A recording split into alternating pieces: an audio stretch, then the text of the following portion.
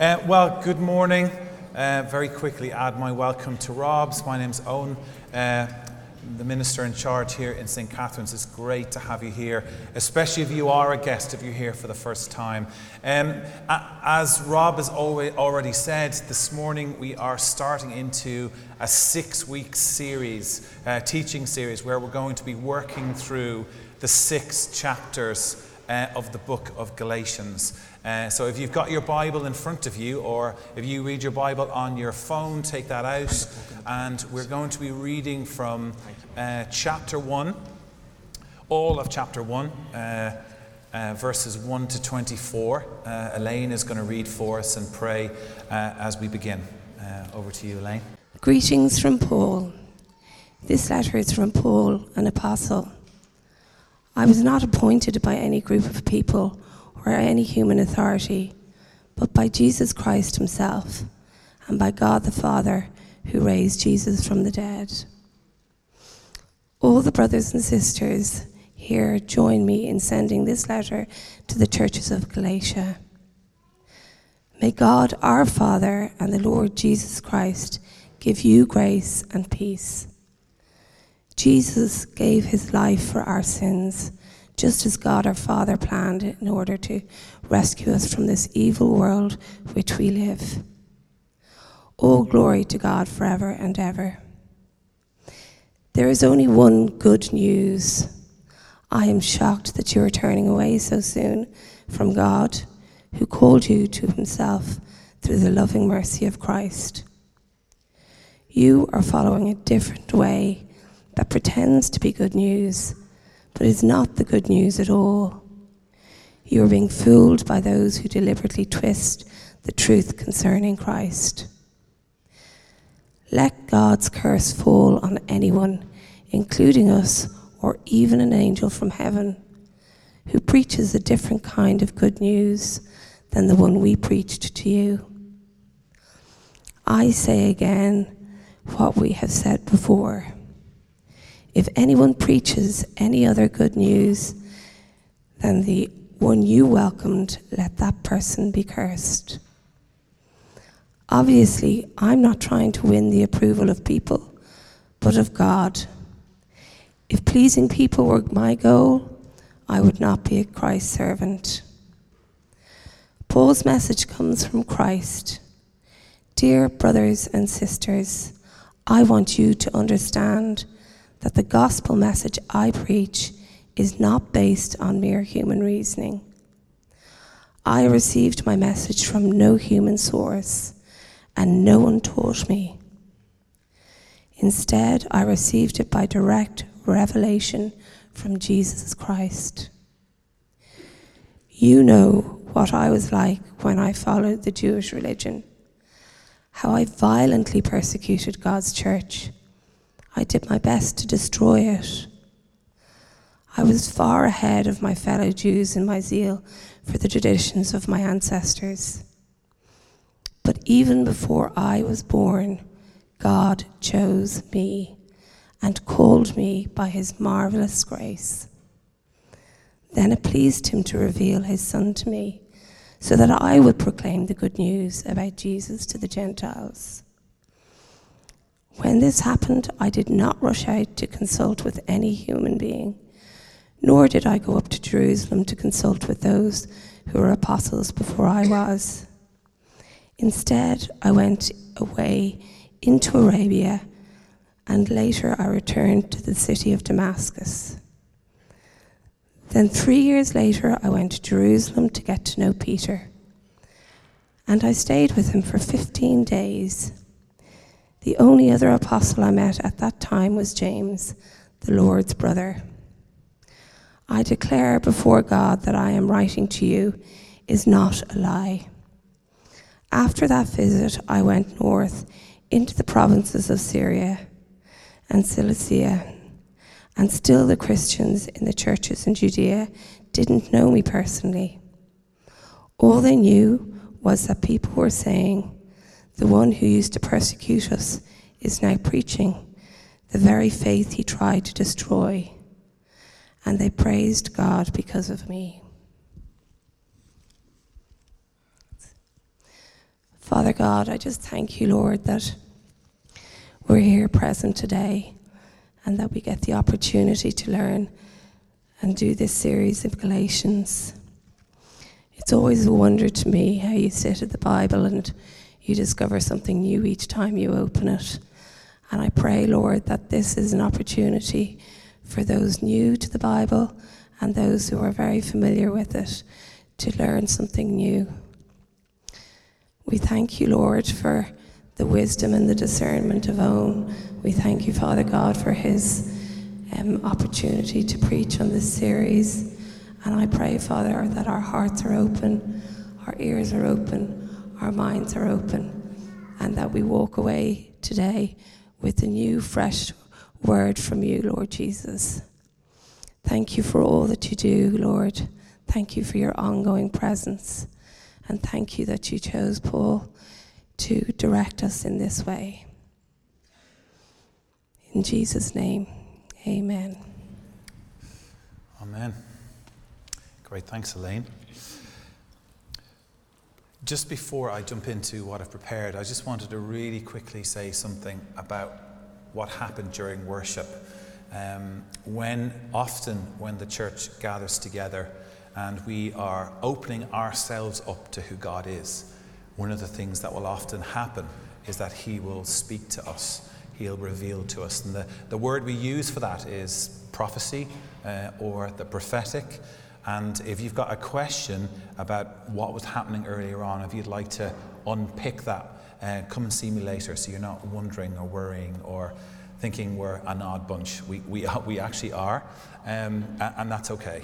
But we want this place, I suppose, to be safe, a safe place where we meet with each other, where we meet with God, and often because of that we find God speaks in very clear and directive and specific ways. So if you'd like to ask me anything about that, come and see me later. Now, do we have problems or will I keep going? We're okay? Okay, cool.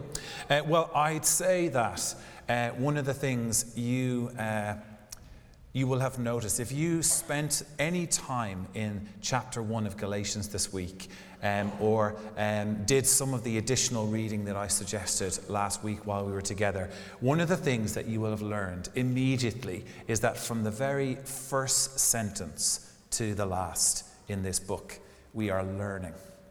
There is so much going on.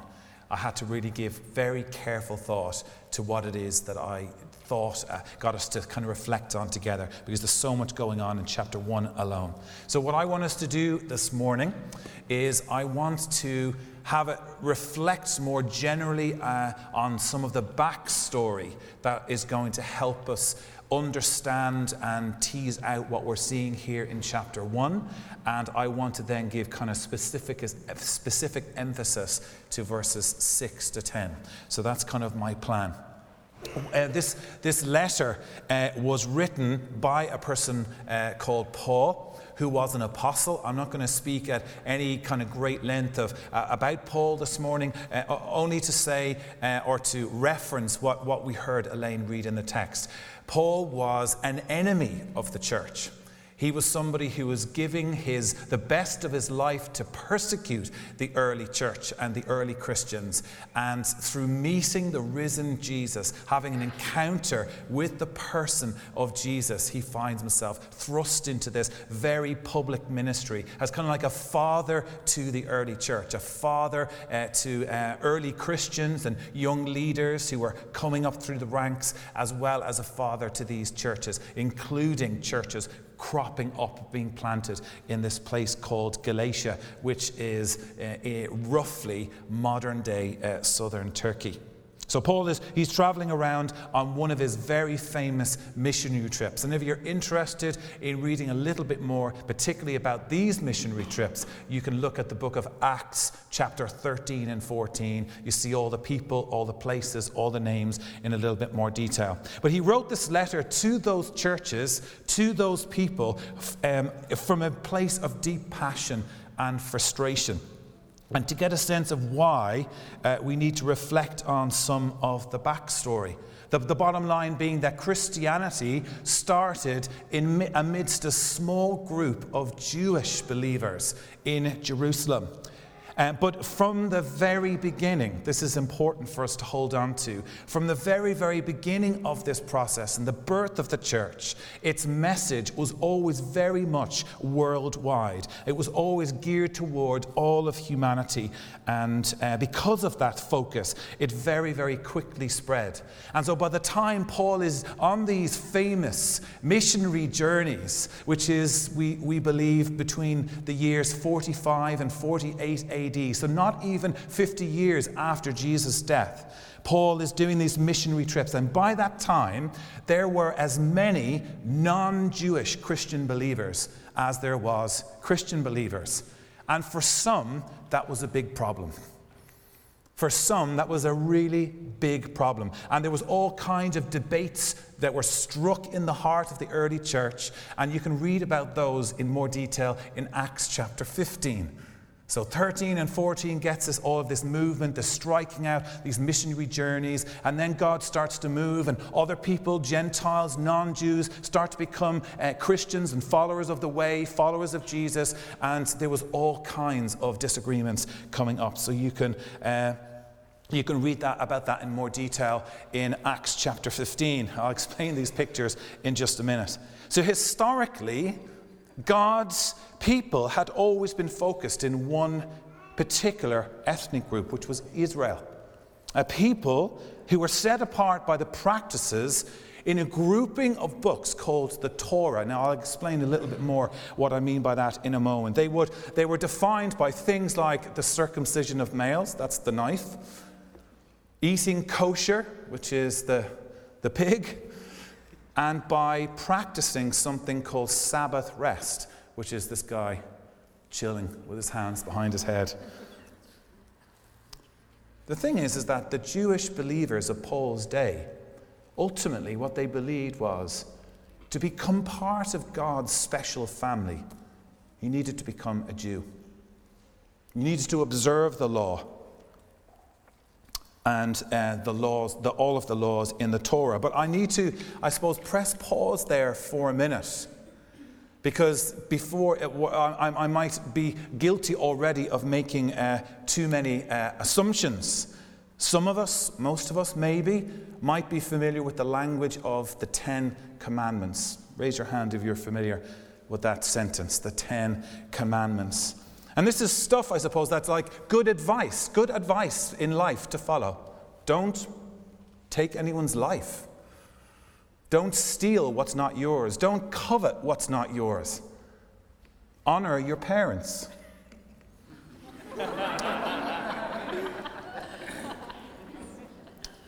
But what we might not know, sorry, darling, I'm going to pay for that later. What we might not know is that the 10 Commandments were the first 10 of 613 commands that God had given to the Israelites throughout the first 5 books of the Bible, ending with Deuteronomy, which are called collectively the Torah. The word Torah is usually translated into English as the phrase the law, because it has all of these 613 laws in it. But maybe it's helpful to point this out, that the Torah it should not be reduced to our understanding, seeing it as just a list of do's and don'ts. That's totally to miss the point. Because the Torah actually is a very important story as well of how God longs to create new kinds of people who he invites into relationship with himself and into stewardship of his creation and loving one another. Some of the laws were rituals and customs. I've already highlighted a few of those that would set Israel apart from other nations. And then other laws were things about social justice and issues of morality. And by following these laws, Israel would show the world something of what God was like. But, and there's a big but here, This was very much an up and down process for the people of Israel.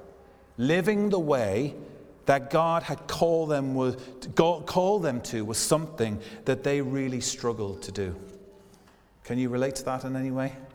Living the way that God called them to live was something that they really struggled to do. And if we look at not just the Torah, but the books of the prophets and beyond, what we see is this repeating cycle of relationship and rebellion. Relationship and rebellion. God would speak to them and invite them into new ways of living and thinking, and then they would rebel. They would forget who they were. They would forget who God was and what he'd asked them. They would worship other things. They would put other things in his place.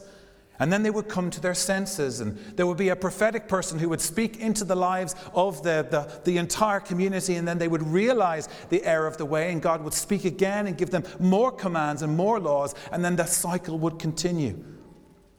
They would forget again. They would disobey his commands in some other kind of way. And this process continued over generations. But at the end of the Torah, at the end of the book of Deuteronomy, Moses gives this really famous speech. And in the speech, if you want to go and read it, Moses, standing before the people, teaches, I know that you're not going to be able to do this. You're not going to be able to live in light of what I've asked you to do. The problem, Moses goes on to say, is that their hearts were hard. And they were going to need transformed hearts if they were ever going to truly love God and others. The bottom line is that the law, in and of itself, wasn't enough to make them right with God. Enter Jesus. Where Israel and the law failed, Jesus would bring this cycle of relationship and rebellion to an end. And we know from something that Jesus himself says in Matthew's Gospel, chapter 5, verse 17, if you're interested to go back to it. He says that one of the reasons that he came, he knew, central to his call and his identity, he had come to bring an end to this cycle of relationship and rebellion. He had come to, in his words, to fulfill the law, the requirements of the law. And through his life, he would give us an example for our own. Jesus fully loved God and fully loved the world. And he had come to do what Israel couldn't, to show the nations what God was like. Through his acts of compassion, his mercy, his healing, and ultimately by loving his enemies, even unto death. And then with that, after his resurrection, Jesus sends the Holy Spirit on the church, on the early disciples. And in that moment, going back to what Moses says, their hearts were transformed to live in light of who Jesus was in the power of the Spirit. So in light of all of this, one of the central elements to what Paul is teaching us here is that there is no longer any need for the law. Following Jesus' example in the power of the Spirit is the way that we're called to love God and to show the world what he's like. Now, the interesting comparison between then and now is a little frightening. There was people back in Paul's day, and they really struggled to get a hold of this message. And I think sometimes, even now, still, there are believers who struggle to keep a hold of this message. If anyone ever tells you that you need anything other than Jesus, run for the door. If you ever hear me say that, come and question me. I can remember when I was a teenager growing up, somebody saying to me that I needed Jesus and. That's not a good way to start a sentence. All you need is Jesus. All you need is to follow him. All you need is to build your life on him, to put him at the center. And this is where we get into the text. Why don't we look at verse 6 together, if you've still got it open in front of you. Paul writes, I am shocked. I am shocked that you're turning away from God. And he goes on, you are following a different way that pretends to be the good news. But it is not the good news at all. And we're into verse 7 at this point. You are being fooled by those who deliberately twist the truth concerning Christ. How was it that they were doing that? How were they twisting this message of Paul's about Jesus? And what had happened was this. Jewish Christians had come down from Jerusalem and they'd come to the Galatian churches that Paul had planted and birthed and started. And they were bad-mouthing him. They were undermining his teaching and authority and all that he had been building by insisting on the circumcision of all of the main believers. And some of them believed those who had come from Jerusalem, and they entered into that. And Paul is furious about this. If you look at verse 8, you can see that. It's pretty strong language. Let God's curse fall on anyone who preaches a different kind of good news other than the gospel we preach to you. It's pretty strong language. Now, I want you to look at this picture for a minute. I took this picture outside our bedroom window this past Wednesday when I was working on my sermon. This is the front of our neighbour's house. God bless them. They have been waking us up at 7 a.m. sometimes 6 days a week for the last 6 months, as they have completely gutted their house. I don't know if you've seen this or experienced it beside you. Marion will know this, having had to look at it for however long across from her house. But it's not just going in and taking the wallpaper off and maybe doing the whole side of the house was missing. The whole back of the house was missing. And it was weeks and weeks and weeks of drilling. So bad, so often, that we just literally couldn't be in the house on a day off. Or we would leave the house at 8 a.m. and not really be able to go back till 6 p.m. It was horrendous. It was awful. I forgive them in Jesus' name. Clearly I've got some more work to do there. I've thought about my neighbours a lot this week as I've kind of reflected on this text. Because what's happening here in this text is a little bit like knowing my neighbours had moved out and had gone on holiday. They decided, oh, by the way, when the bad drilling started, we decided to go on holiday for 4 weeks. So it's like me knowing they'd gone on their holiday, jumping over the fence and going to the builder and saying, you know what? I'm in control now.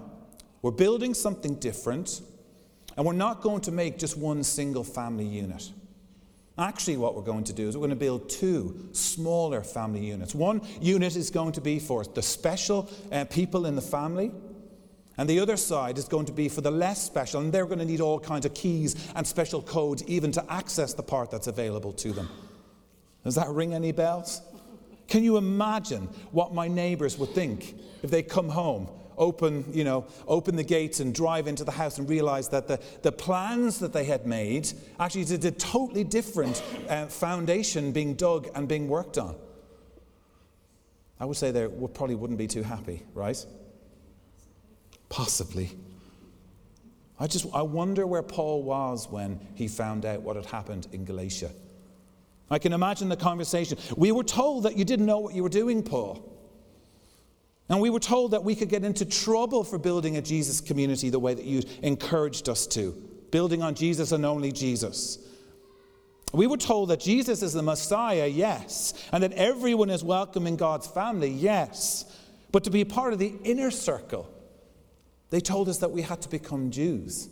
We had to be something other than who God has made us to be. And we need to keep the law. And actually, Jews and Gentiles needed to be kept separate. Some people who were in, and some people who were kind of just tolerated on the periphery. It's a very, very different picture to the gospel that Paul had preached to them, and a very, very different foundation to the one that he had dug. And to see the more, I suppose, the specifics of the gospel that Paul preached, we need to look again at the text, verses 4 and 6, if you've got it open in front of you. I love these words. I love the language of Paul. He's like this major, skillful orator. The gospel that Paul was preaching was that God had rescued us from the effects of rebellion. If you look at verse 4. He'd rescued us from this pattern of relationship and rebellion and this breakdown that wasn't enabling us to be in right relationship with God because of sin and the effects of sin within us and within the world around us. But that Jesus had come to do something decisively clear and necessary about that in the way only he could do that. And then this language here in verse 6. Jesus is central to calling us to himself. God calling us to himself through the loving mercy of Jesus. The bottom line is that Paul's gospel is centered on Jesus. It's not Jesus and, it's simply Jesus. Only Jesus. Paul's gospel is built on Jesus. Exclusively built on Jesus. There was no longer any need for the law. There was no longer any need for 613 commands and rules that are trying to help us to live the way that God had called us to live. That was obsolete. Jesus was sent by the Father to fulfill those requirements. We didn't need to do that anymore. We just needed to live our lives focused and centered on him. Jesus is enough to make us right with God and to show us how to live, how to flourish, and to be fully human. Jesus' life is the only example we need. Now that's, at the very same time, in equal proportions, incredible and daunting, isn't it? Because it swings wide open the door. It gives us this sense that we all belong, that there's a place for every last one of us. But the expression is actually our lives looking like Jesus' lives.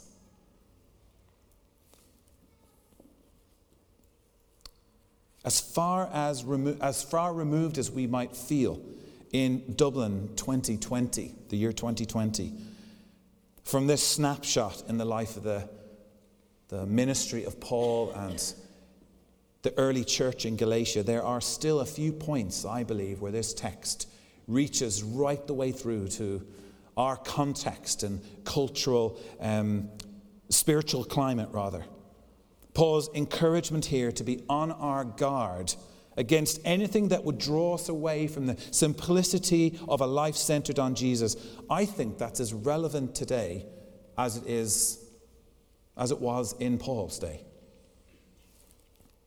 And I find it fascinating. I don't know if you noticed this phrase, particularly in the New Living Translation, Christ's servant. He actually talks about it being very costly to follow Jesus, not attractive. Where did I put the... Thank you. Have you got it in front of you? In verse 10. If pleasing people was my goal, I wouldn't follow Jesus. That's what Paul is saying. I've had conversations with people like that. When I tell them I'm a Christian or tell them I'm a pastor. Now sometimes I can't repeat what they say to me. But they say, why would you do that? That's crazy. Why would you follow Jesus? That is mad. Has anyone ever had a conversation with a friend or a family member like that? It's just me. I need to do some learning from that. It's just me.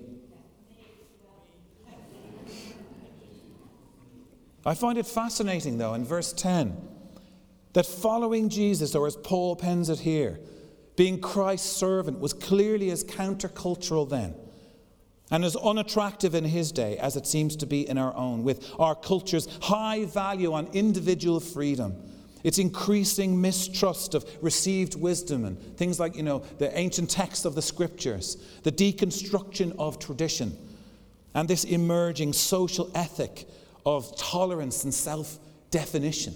We are what we make ourselves as the starting point, as opposed to a life centered on Jesus. Actually, my identity is that I'm a child of God. Those are very, very different starting points. The idea of a purer and less concrete form of Christianity emerging out of Christianity itself is not a new concept. And Galatians 1 shows us that. And I want us to return again in just final moments, if we look at verse 6, I think, to Paul's language about turning away. Because if, as Paul is suggesting here, it's possible for us to turn away from Jesus and living a life centered on Jesus, it is equally as possible to turn to and embrace a life centered on Jesus.